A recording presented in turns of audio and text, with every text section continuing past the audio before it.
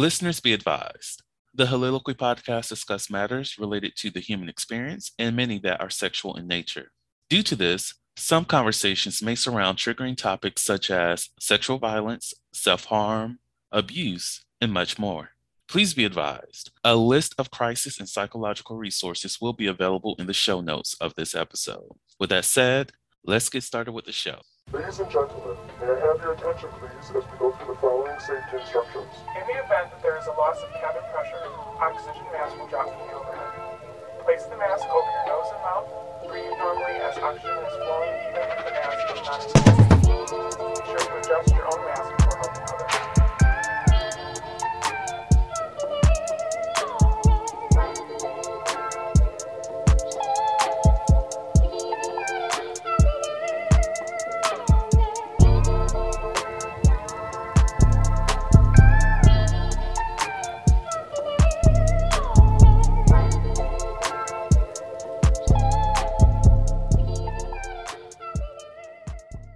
Hello, everyone. Welcome to the Holiloquy podcast, where we step out and speak on sexuality. This is your favorite host, Vernon T. Scott, also known as Slater Jackson, and for you freaky motherfuckers out there, Sebastian Adams.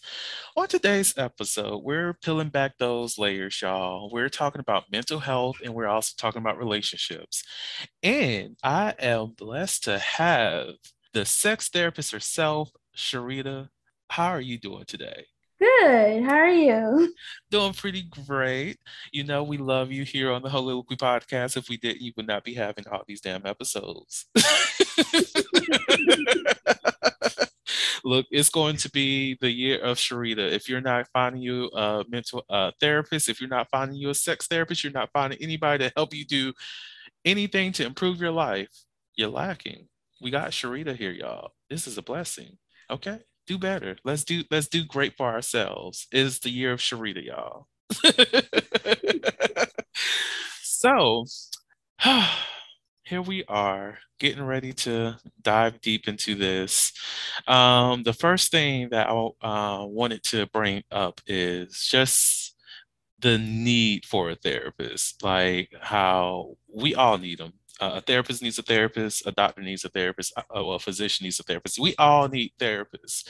So, what is your sentiment behind just that phrase itself, or your belief when it comes to the need for therapists, how to find a therapist, all of that goodness?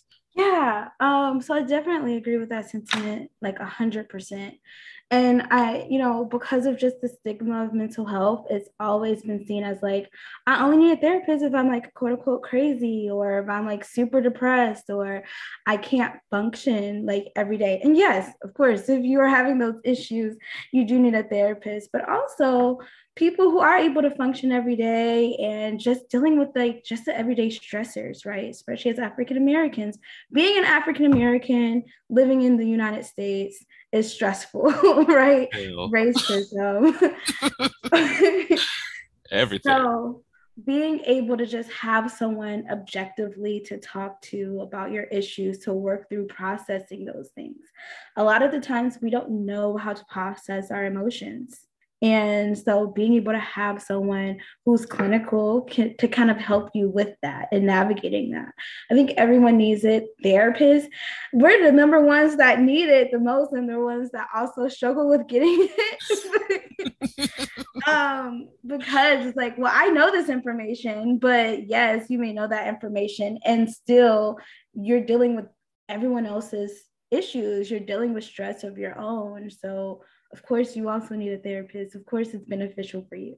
So Yeah, and I would say it's really hard not to get, not to allow other people's situations to impact you. Like you can go into situations and be objective, listen to them, hear them out, give advice or whatever the case is, but you still walk away with that.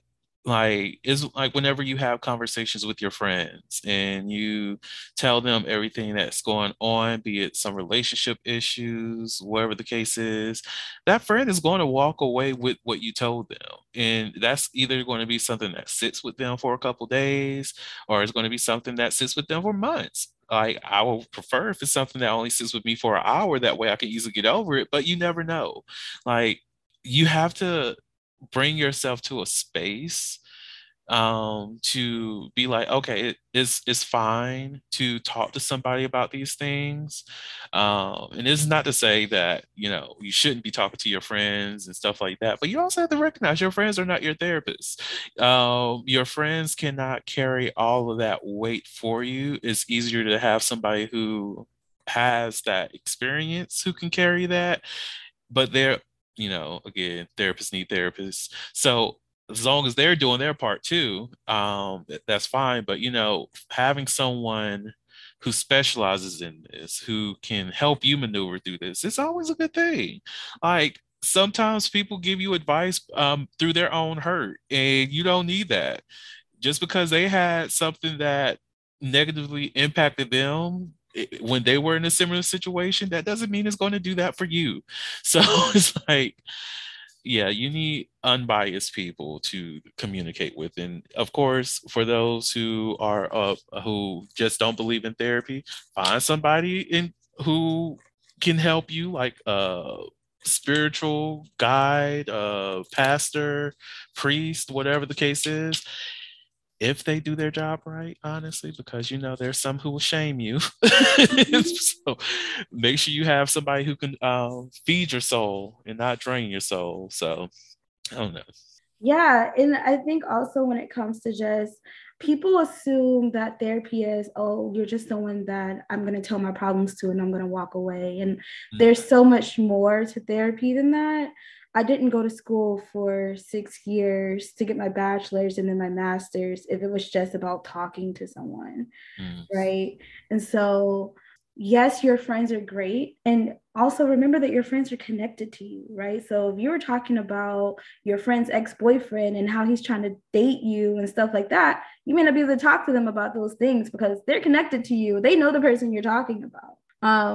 And they may not know how to actually process it, right? They could be there and listen to you, but they may not be able to give you tips and tricks on how to how do you process that feeling and those emotions that come with it. Mm. Now you have me thinking about how would that session go if someone were to come to you about, oh yeah, my best friend's spouse was hitting on me and I just don't know how to process that, and I don't know how to communicate that with my best friend without them being upset and ruining our relationship. If someone were to walk up to you with something of that nature or in the session, is there anything that you would tell them, or would you require a lot more information surrounding that? Yeah, I would need more information about the relationship she has with her best friend. There's some people who say they meet someone in 2 days and say that's my best friend, right? And then there's people that's been my best friend for 13 years. It may be a different dynamic and different advice I would give based off of that. I would explore the relationship she has with the ex-boyfriend. Like, what is it that made him comfortable enough to feel like he could flirt with you, right? So there may have been some moments where boundaries were not set correctly with this ex-boyfriend for him to feel comfortable saying those things to you, right? And then if it really was a situation where, just that off-handed thing, but she did want to really tell her friend about what happened, I would advise them to have like a session with the friend in or the ex-boyfriend together, and they can have that conversation in like a safe space if there was that fear. So I get that. I love that. You see, look, this is why she gets paid the money to do what she does. This is what you call expertise. It's not something that easily comes to people. You really do have to experience this firsthand, seeing people, removing yourself out of the situations, looking at things objectively, find all the information that you can to make sure that you're giving them adequate, advice on things, and even taking in, okay, so what is this person's mental state in terms of like whenever they do get bad news? Like there's a lot of things you have to like consider. Oh God, I'm just thinking about just crucial conversations with people. Like, oh, how do I say this? How do I tell my partner that I want you to choke me sometimes? And I want you to also spit in my mouth while doing it. Like, how do you have these kind of conversations? Right. Like, it And is it's not. gonna be it's different per person because you Mhm. can have those conversations with someone who's like a part of the kink community and they're like, okay, I'm down, yeah, just say a word. And then there's other people who, may have been raised a little bit more heavily Christian and have very like vanilla views, whatever vanilla means to them, views about sex, and that would be a whole different conversation, right? So See, this like again another reason why you need to get you a therapist so you can get these tools. Get the tools that you need. Communication is amazing. Like we have that phrase communication is key, but we don't learn how to communicate with each other. Like it's not enough just to keep repeating that over and over and over and over and think things are going to change. It's not. It's not. You can say, oh, I need a partner that could communicate. Okay, great. Can you communicate yourself? Like, even though you think you can, do you have the ability to shift your communication style to match the person that you're communicating with? And are they able to do the same thing for you? Communication is a reciprocal thing. So, do you know your communication style? A lot of people don't even know their communication style. that's a point. That's a point. So, just something to think about. um, Another thing I did want to address is the essentially codependency. We've talked about this before on the podcast, but I think it's always important to bring that conversation back up. Like I've heard how, codependency can be healthy in terms of like, let's say if you have someone who may be disabled and they have a partner who's able to take care of them, that's a form of codependency. But I also think that there's like that framing takes away the independence of each individual because that may be codependent in action, but not codependent in emotional attachment. And I think those are two completely different things. And in most aspects, when well, most definitely myself, when I talk about codependency, is more of the emotional attachment, the way that you need a certain person to fulfill your emotional needs, that they become the center of your reality, and things like that. What are your views of codependency? Yeah, so I mean, I get understand both sides. So I feel like in a relationship, there are going to be instances of codependency. That's a part of being in that relationship and maintaining it. The issue is, as you've mentioned, is kind of that emotional codependency of like, I can't live without this person, Mhm. right? And even with the example you gave, yeah, there is some codependency in physical, where like I'm helping my person who, let's say they are paraplegic or whatever, and I'm helping them with all these things. But you still have to be mindful of that. You still have to be mindful of the power dynamic that comes with that. You have to be mindful of the boundaries that come with that, because you may be using up all of yourself to take care of this person who's taking care of you, which can cause resentment in that relationship. The Holiloquy podcast focuses on the variability of sexual expression. When it comes to sexual expression, we often depend on pornography to illustrate how one must perform sexually. For those who have not learned this by now, the stuff you see in porn is not real. Pornography provides a singular perspective of sexual expression that is not often the reality we see during our own sexual encounters. The Holiloquy podcast is a conversation that takes you outside of the compressed box of what many know about sex. Some of the topics we discuss includes kinks, condom usage, status disclosure, and past sexual experiences. The Holiloquy podcast steps out on sexual norms and recognizes that the norm is not the only normal. Subscribe today and join the conversation.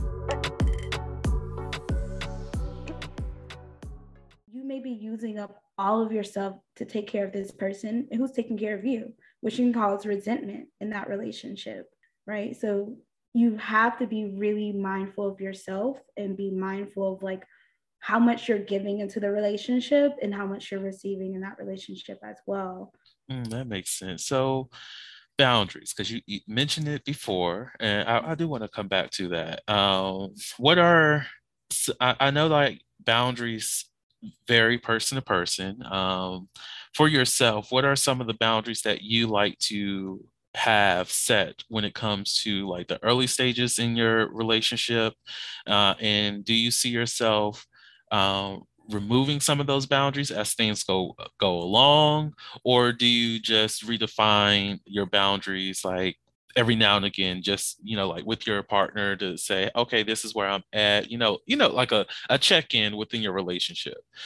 Yeah. So I would be honest with you, and then we've talked about this. I'm pretty transparent about it. When we talked about it before, I've struggled with codependency. So like those boundaries in previous relationships were always very loose.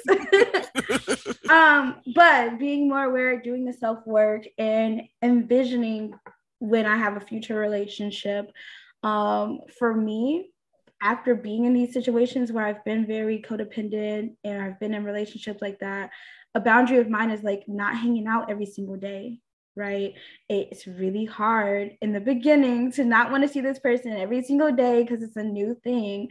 But I realized that in doing that, that kind of feeds into that codependency, right? I have to, becomes like a drug to an extent. Like you get that endorphin high every time you see this person. So you want to see them every single day. And then it's really hard then when y'all start to like separate for whatever reason.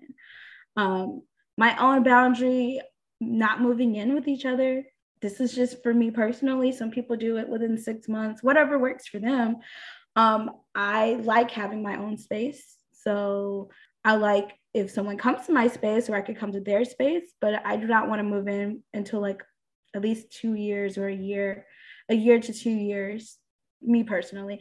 Also, you don't fully know someone until 2 years into the relationship, and you may not still fully know them then, right?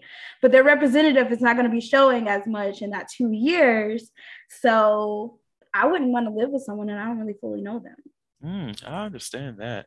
Um, so those are kind of my boundaries. Also, just being like, I guess it's subjective to the person I'm with, but just really being, when it comes to boundaries, being really aware of like if they're doing something that really bothers me, speaking up for it, making sure that when I speak up for it and it happens again, I set some sort of boundary of like, okay, well, now we can't hang out as much, or this is not working for me, whatever that looks like. Yeah. I get that.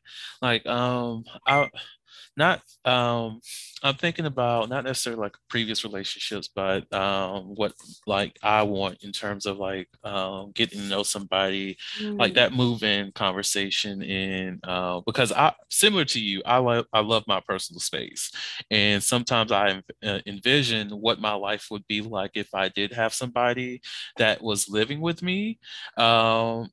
I definitely know that I need multiple rooms because, like, there's going to be days where I don't want to be hugged up under, like, with my partner, and I just want to be in a room by myself.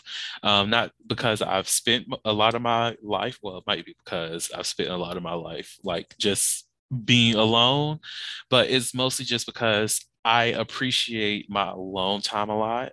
Like, I don't mind being with somebody, being in the same living space with them for like a month or so, but I'm probably going to want a week away just so I can be with myself, be centered in aloneness, and feel happy that way. And then on top of that, when it comes to moving in, I'm kind of with you on the give it a year, 2 years, just so that you can get to know each other. And I also see myself having a process of, okay, let's start to gradually shift this. Mm-hmm. So, okay, where for yourself, do you think you want to move in with me? Do you want me to move in with you? How's this going to look in terms of this relationship? All right, well, let's give each other like a full year, 6 months to make this process a lot easier. I'll stay here a week, you stay with me a week, and then we, go our separate ways for the rest of the month or whatever the case is, and just gradually move the stuff over. um, Find my own space within their space, or them, the other way around, and build that new foundation that way, because I know I cannot handle like an instant, oh, it's time to move in. Ooh, there's an adjustment period. Oh, yeah, definitely. Like I still would need a place to stay on my own. Like I have to have that alone time. Like I have to. So, how many rooms in your future house, your final home, do you feel as though you would like to have? Just all together. If I had a partner, Yeah. I would. So if I had a partner, I would want to have at least like 6 rooms all together in the Ooh. house. That way he can have, or he, she, they can have some rooms to themselves in like their own little. I want to have like a little basement area just for me, and they have their own little basement area for them. Um, and then we can have our bed that we share in separate rooms for beds, just in case, sometimes people get into arguments or they don't want to sleep together. I transparent, I snore. So someone, I can imagine someone not wanting to like actually sleep and deal with me snoring, or like some people like to sleep with the light and TV on, and I have to sleep in complete darkness. So we can have a room that we just are intimate in a room where they can sleep separate. We can sleep separately, and then have our own kind of just like separate departments in the house. That would be beneficial. So in those moments when you're having those arguments and you need that alone time, and it could be set up. I haven't really thought about it until now, so I'm sorry if I'm rambling. It could be set up where it's like, this is set up like it's all set up downstairs, that like I have the whole downstairs for myself if I want, and then they can have like the middle level just for themselves if they want. And then we can like share, we could come down to each other's spaces. That sounds cool. I like that. I like that. I've been thinking about it in stages. Like the early moments of our relationship, getting to know each other, probably newlywed, or what if I actually feel like marriage at this point in my life. Look, it goes in and out, people. I have to be real. Sometimes I'm just like, I don't fuck with marriage. And then I'm like, yeah, I can see the financial benefits of doing it. So it's like, Right. but if that early phase, I'm like, okay, I'm cool with like a 3 bedroom house. That way they have their space, I have my space, and then we can have like a mutual office space that we share together. Or, sometimes I can go into their room, or they can come to my room, whatever the case is, or however we want to spend that time. And then, because I'm open to children. I think that I would love to have like probably 5, 6 bedroom home. And I don't count the basement as a bedroom, but I am going to build bedroom space down there, because I just want my basement just to be like a chill spot with a shower down there, a nice little bedding area, and also that's going to be like the play dungeon. Like, if I do have children, they're not even going to know there's a basement in the house, that kind of thing. So that will just be for me and my partner to just enjoy ourselves and just have that sexy time to ourselves, and don't have to worry about whatever the fuck is going on outside. And then of course with the bedroom spaces, because I like to have guests over, guest room, their bedroom, my bedroom, an office, and then additional room or 2 additional rooms just for whatever. But yeah, that's the house that I envision for myself and a future partner. So Yeah, that sounds great. And it makes me really think like I'm blessed enough to have been like raised in a house that had like 3 different levels and like so much space and rooms. And like when I think about it, I'd want something very similar. Like I had my own we had a playroom when I was younger. So we had a huge room with like the children's playhouse, and like me and my brother could like, and my cousins come down, and we would just stay in that room. And then like it was connected to a bedroom, so we could like sleep down there, and like the kids had the whole room area to themselves. And I would really like to have something like that if I did have kids, or even just for my nieces and nephews.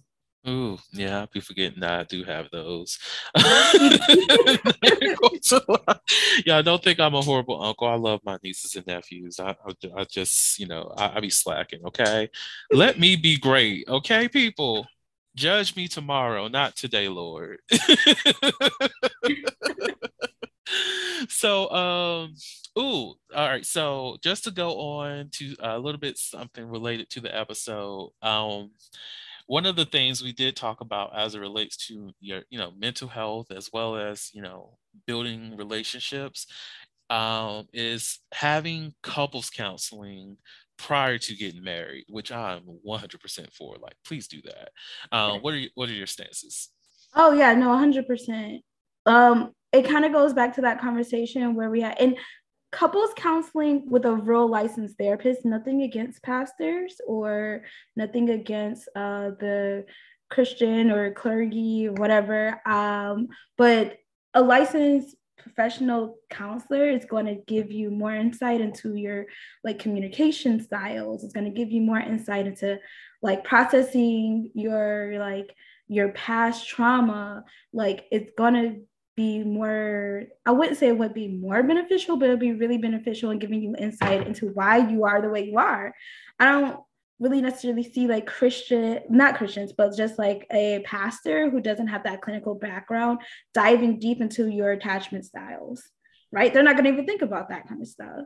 I agree. Like I'm glad that you did separate those two because you do have the option to go to your faith provider. I'm trying to because I don't want to just say pastor because anybody with the actual credentials within like the religious circles can provide this service to their practitioners, but like that is a legitimate route for people to go through, but they have to remember this person is looking at things within the religious aspect of your relationships, your spiritual connection with God and whatnot, and each other, but they're not really looking into the mental health side of things. And that's why I agree. Definitely, like you can continue to do that, have your meetings with your pastor and what have you, but having a professional that you all can like meet with to tackle these things is even more beneficial because when you become married, that's a completely new family dynamic in itself. Like you think, oh yeah, we've been couples for all this time. Okay, that's great. This marriage is a legally binding thing. Mm-hmm. Couples can easily break up. Married people cannot. And it's better to understand each other's mental health as well as each other's triggers, like how you've been triggering your partner or how your partner has been triggering you, and see how you all can better that. That's something only a licensed professional can provide. Not saying that a pastor cannot be a licensed professional because there's some out here, but not too many. So you just have to know exactly who you're going to and who can really benefit your marriage long term rather than just on the spiritual side of things. So things to think about. Yeah, and I agree. Like there are some faith-led Christians. I actually know some, not faith-led Christians, faith-led licensed therapists, and I actually know some. So if people need some, I can send that referral. But if you're going to go that route, that you really do want someone who's faith-led, you can find someone who's faith-led and has the clinical background as well. Yes, yes. Get these couples right because I'm tired of the drama. The drama is great to look at, it's great to watch, but I'm tired of it.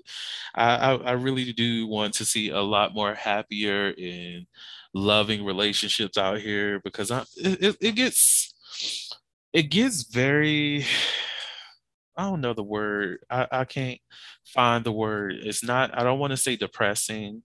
I don't want to say sad, but it gets something.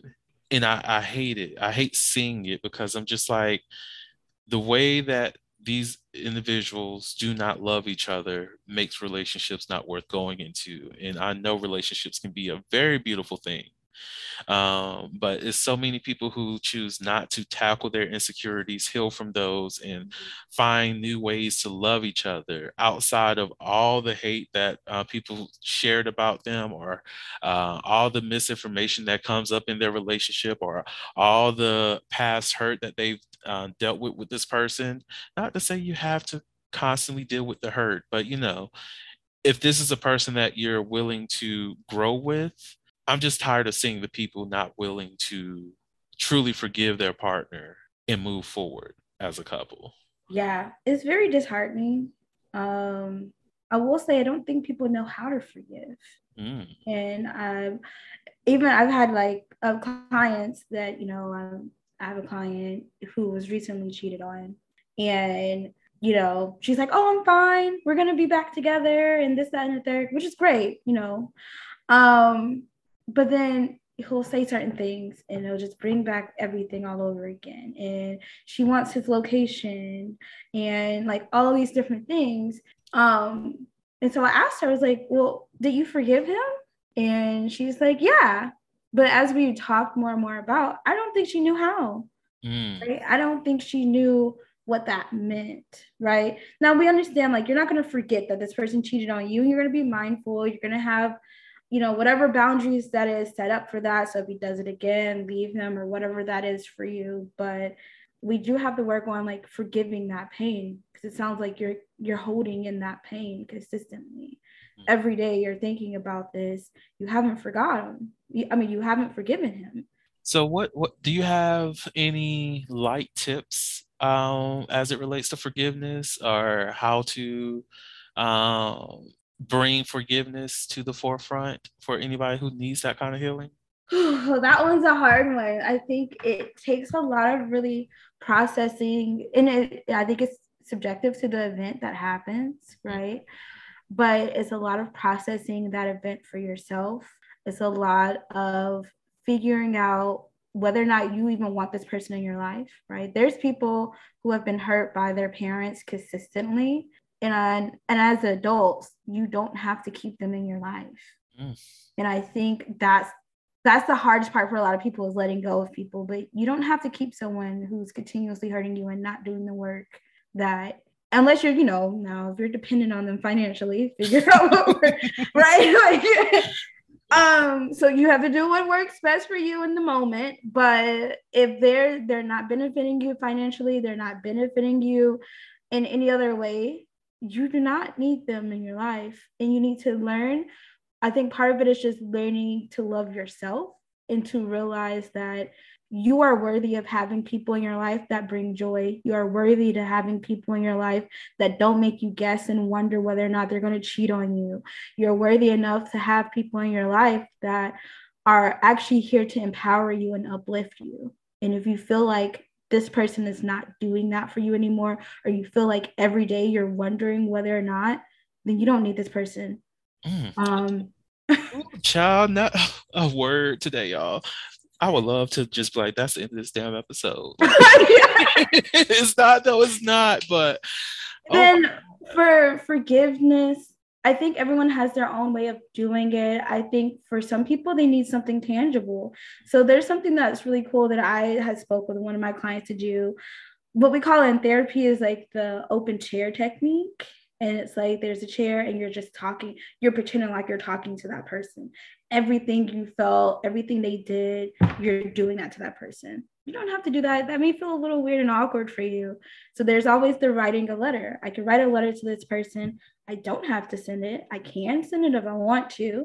I can burn it, right? Having something physical for a lot of people is great, because it's like I'm physically seeing myself letting go of this situation and not worrying about it. Does that mean that situation is not going to come back up? No. There might be times later on in your life where it can. Forgiveness is one of those things that you're regularly working on, right? You're regularly processing, just like trauma. Oh, girl, not the trauma. Oh, child trauma. That trauma is embedded in you in so many different ways. Oh my Lord, mentally, physically. just, oh God, trauma just be there. My back is hurting just thinking about it. Right. Oh my God. Um, I'm still stuck on just knowing your worth. And like, I think a lot of people really do need to hone into that message because you do have the ability to allow whoever you want in your life. You don't have to accept people bullying you, disrespecting you, making you feel less than, all of that. You don't have to allow these people to remain in your life if you don't want them there. And like you said, if there's some financial things going on, or if you're dependent on this person for some reason, I get it. Figure some things out. Figure out a way that you can, ease your way into a different, state of being where you don't have to deal with that. Meaning, if that means finding a new apartment, finding a better job, finding something that will have you a lot more financially secure, do what you need to do. But your peace is all, just find peace and find happiness and find enjoyment in this life that does not have to be with, uh, you don't have to be subjected to ridicule on a regular basis, abuse, and all that other stuff. Like, just find something that makes you feel great and just keep moving in that direction, and not drugs or alcohol. Yes. Exactly. That's substances. That's a false sense of happiness. That's all I'm going to say on that part. Um, the last thing I do want to talk about before we get into the sets questions is, uh, it's so far off, because I don't know if last season was the last season or what, but we did have a brief conversation about Love is Blind. And just the concept of how that show is in terms of like, these people don't know each other and they're in a very high speed process to getting married and whatnot. And one of the things that we were talking about as it relates to that show is like how each of those couples can really benefit from having a professional with them as they go through this process. So, what is your sentiment on that? Yeah, so well, I feel like Love is Blind for the most part is it's just, I mean, I mean, it's not real love, right? It's like it's lust. It's kind of just like, oh, this person seems like a great person on paper, kind of thing, and then like, oh, I guess I'll try it out. That's why none of the relationships last. It's really superficial. And don't get me wrong, I'm sure they talk about deeper questions to an extent. And I think there's only one couple out of the 2 seasons that's actually still married. I believe so, yeah. Lauren and the other guy. I didn't see season 2. I heard season 2 was fat phobic, but there was only one big chick in there. She was gorgeous too, and yeah, old dude was hella fat phobic. Like that, he's a narcissist too, but that's a different thing. So, but or Married at First Sight, right? They're all kind of this similar idea, right? It's really great to look at, but it's really superficial. Mm-hmm. And yeah, if you're going to go that route and that's really what you want to do and you're actually trying to find love, you're definitely going to need a therapist walking you through that. You're definitely, because I'm sure you're not asking the questions. And people, even when they're dating, don't ask these questions of like, so how was your childhood? Like, tell me about the last time, any type of trauma you've had. What is your relationship with your parents? Like, you may not be asking those questions because you're really just trying to get to know someone on a really superficial level. And so, of course, having a therapist to kind of process that, and even just being married, like kind of off of what we just mentioned, right? When the first time you're getting married, there's a lot of pressure. The dynamic that you have with your friends change. The dynamic you have with yourself changes. And so navigating those, that's a big stressor. Mm-hmm. Navigating that stressor, navigating if you want to potentially have kids. You may not know you may think, you go into it thinking you want kids, and then you are with him and you're married and you're like, actually, I don't want this, right? How do I navigate that? Mm-hmm. I love that you mentioned that both of those shows, actually a lot of these shows, are very superficial because, like, yeah, they do have a deep connection with these people.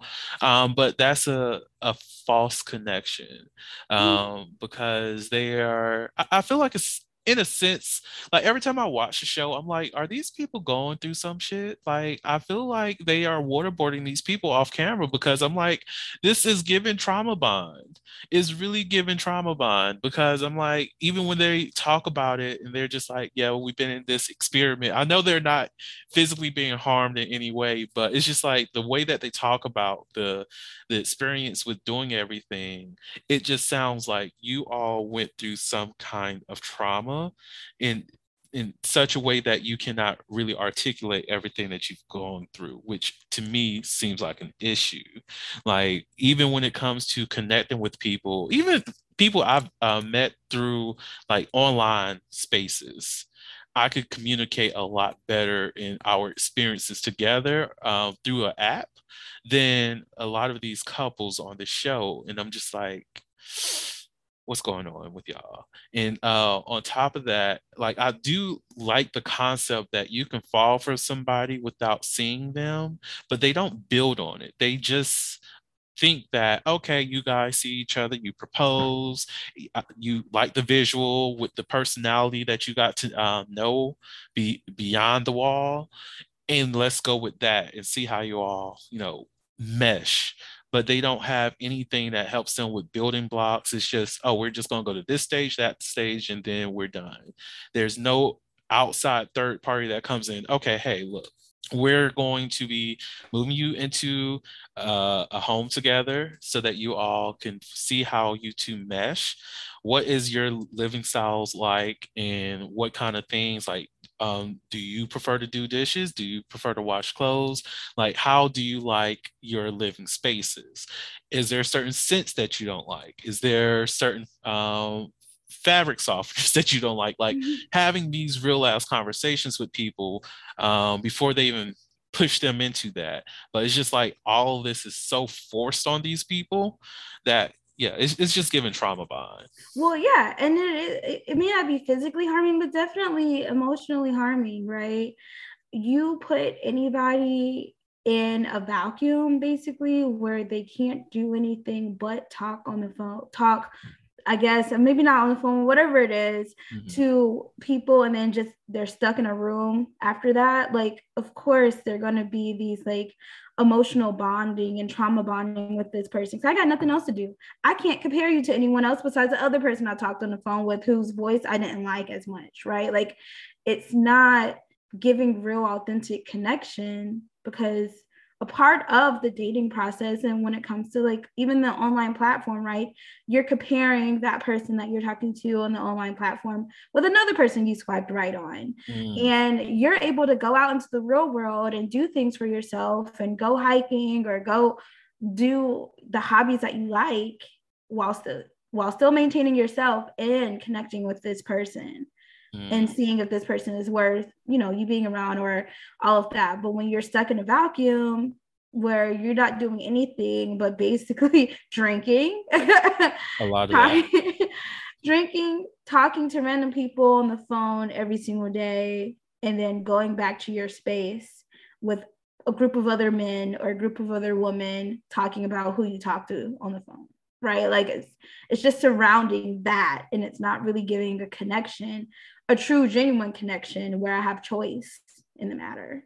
And I think we talked a little bit about this before. Let's not even act like these are real, like, thought-provoking ideas of doing like Love is Blind and things of that nature. None of those girls are ugly, right? Everyone looks good. Everyone, quote unquote, looks good, whatever your preference is, right? But everyone has like a nice body. Everyone has like a flatter stomach, athletic-ish, taller, boobs, but they're traditionally attractive. Right. And so is it really that I have this connection with this person because I like them and I want to marry them because whatever, or I know this person's probably going to be attractive. Like, you've seen season 1, Exactly. like no one's gonna be hideous.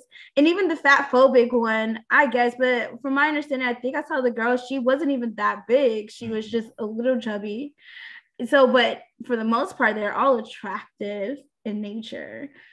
So you know you're going into it like that. And I mean, you kind of have to think about like what type of person is going to be attracted to being on a show like this, right? It might be a certain type of people that's going to be on this type of show in the first place. Yeah, now I would say from the selection that they had for season 1 and season 2, I think they really do hone in on those people who feel like it's their time to really be married, that they're running out of time or something of that nature, that I need this as a stepping stone to my next state of success. So let me find this resource that will make sure that make sure that I can align with or connect with somebody that can be that spouse of mine, so I can move to the next level where I see my life, meaning possibly having kids, give them the motivation that they finally needed to go after that promotion, because now they want to build a family rather than, I probably should go ahead and go for this promotion that I feel qualified for.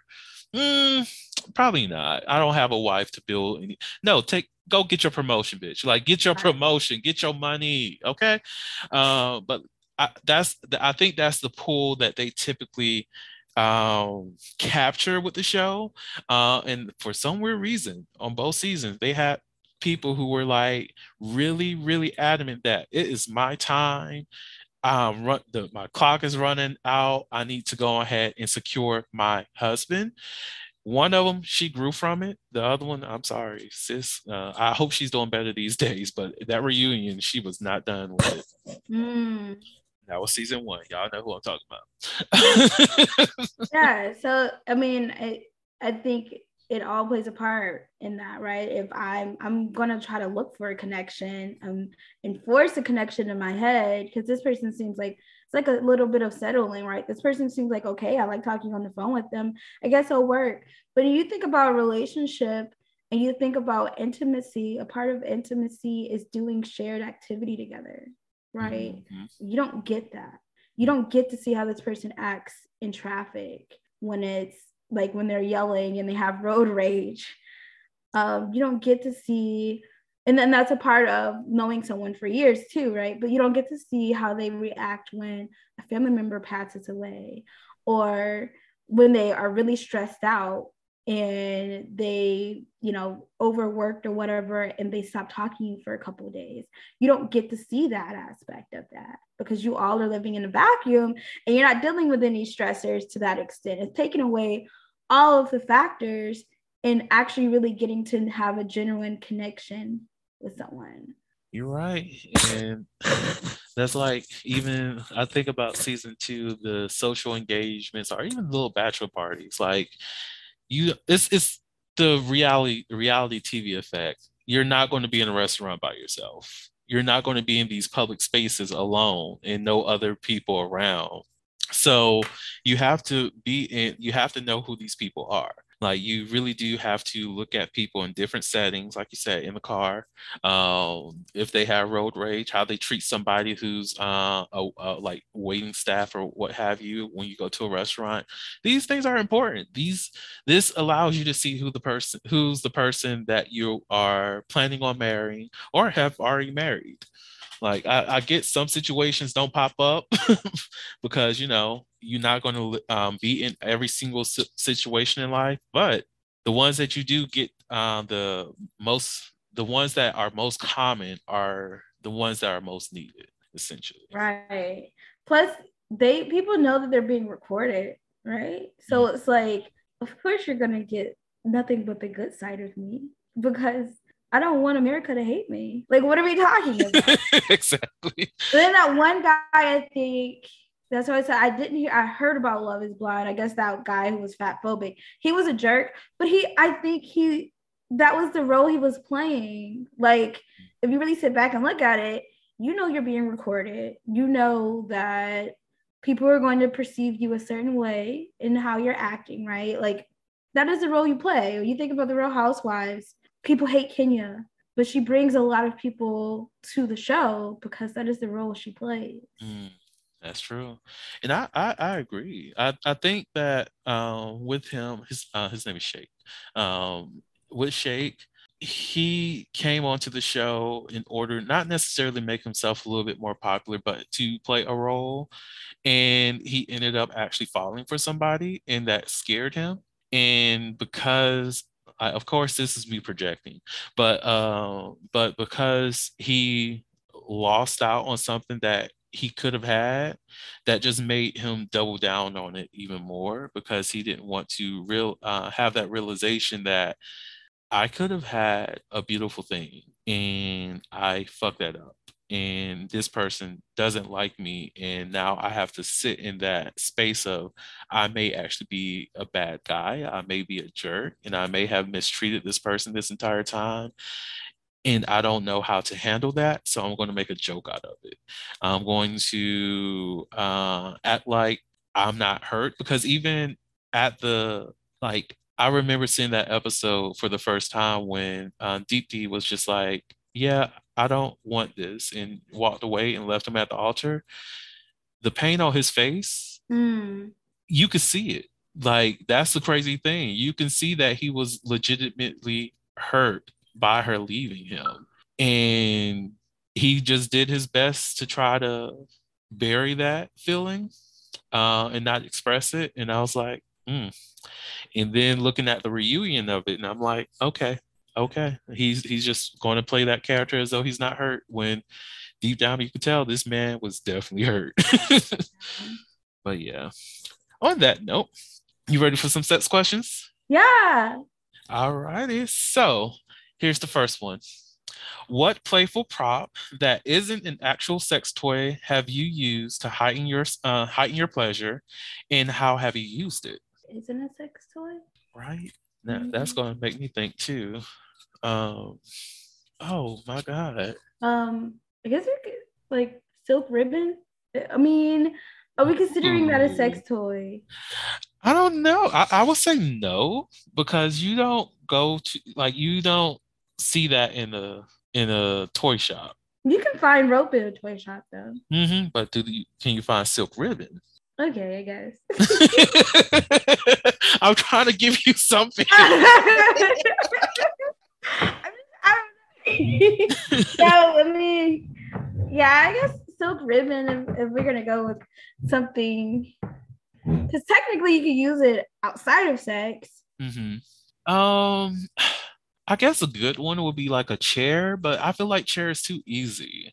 Like, right. I want to dig deep and see, like, what have I used, and if not, what can I use? Oh, actually, so I think I told you about the workshop that I was planning on, that I'm doing next year, right?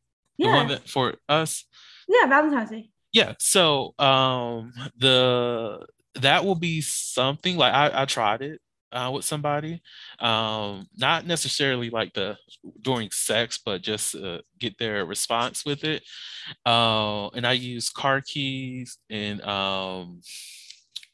her keychain, and use that to like do some kind of sensations with her. Stuff. Yeah. And I literally asked her, so how did that make you feel? I told her, if I were to kiss your hand right now, how would you react? And how did this experience make you feel? And she was like, you know what? I'm too wet right now. And she I was like, well, okay, cool. Look at that. So I will count that as mine. Oh, yeah. Okay. Yeah. That sounds like a good one. Oh, now I'm thinking like, so yeah, my mind is racing. Like, I have crystals. So now I'm like I've done crystal stuff, not like inside of me, but like on my body, or like candles. Everyone does the candle thing. Yes, with the candles. So crystal play, I'm here for it. So how was that? It was cool. Was it a crystal that was connected to like a necklace, or was it just them holding like a large crystal? And so I have different types of crystals. So I have like smooth ones and like pointier ones. So like while getting like a massage, kind of like doing that sensation on my back was really nice. Ooh, I like that. I need to give you some more crystals now. Oh my God. Oh, sensory play with crystals. Yes, Lord. Oh, let me add that to my list of things I'm gonna do. Oh my God. Okay, you ready for another one? Mhm. So, have you ever slipped away to pleasure yourself in a place you weren't supposed to? No, Really? I've thought about it, but no, actually I haven't. I have. Does that work? I guess you can't say. Low key, I almost did it at work before. Most definitely when I just had like my own office, I thought about it. I was like, I could technically masturbate in here. But then I was like, but my office space is like very open and everybody can see me. Let's not do Yeah. that. And then I never knew where my supervisor was. So I didn't want to like be like rubbing on myself a little bit. And then he just opens his door and I'm just like, well, there we go. Yeah.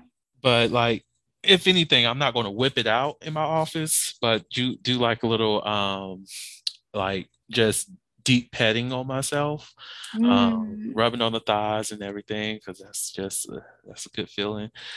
But I did masturbate in a public library, no, a school library once.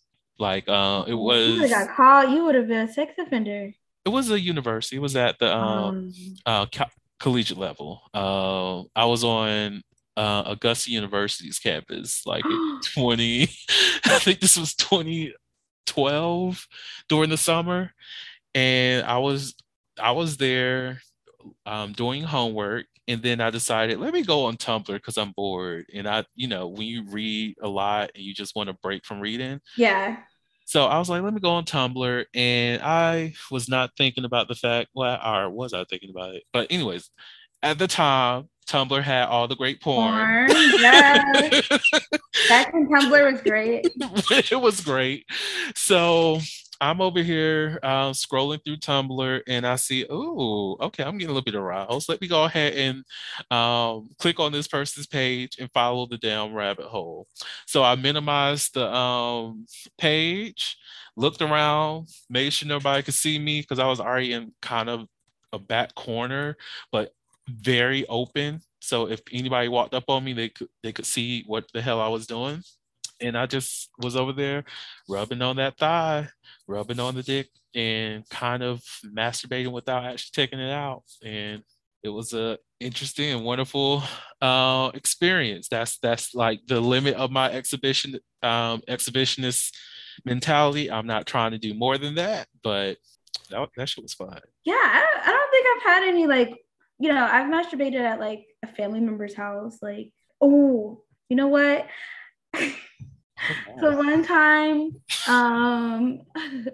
back in college, I was in this like peer educator group or whatever, and we went on a trip to Florida or something, and I shared a room with someone who I thought was like super cute, and I masturbated there while they were in the room. Oh, okay, scandalous. I love it.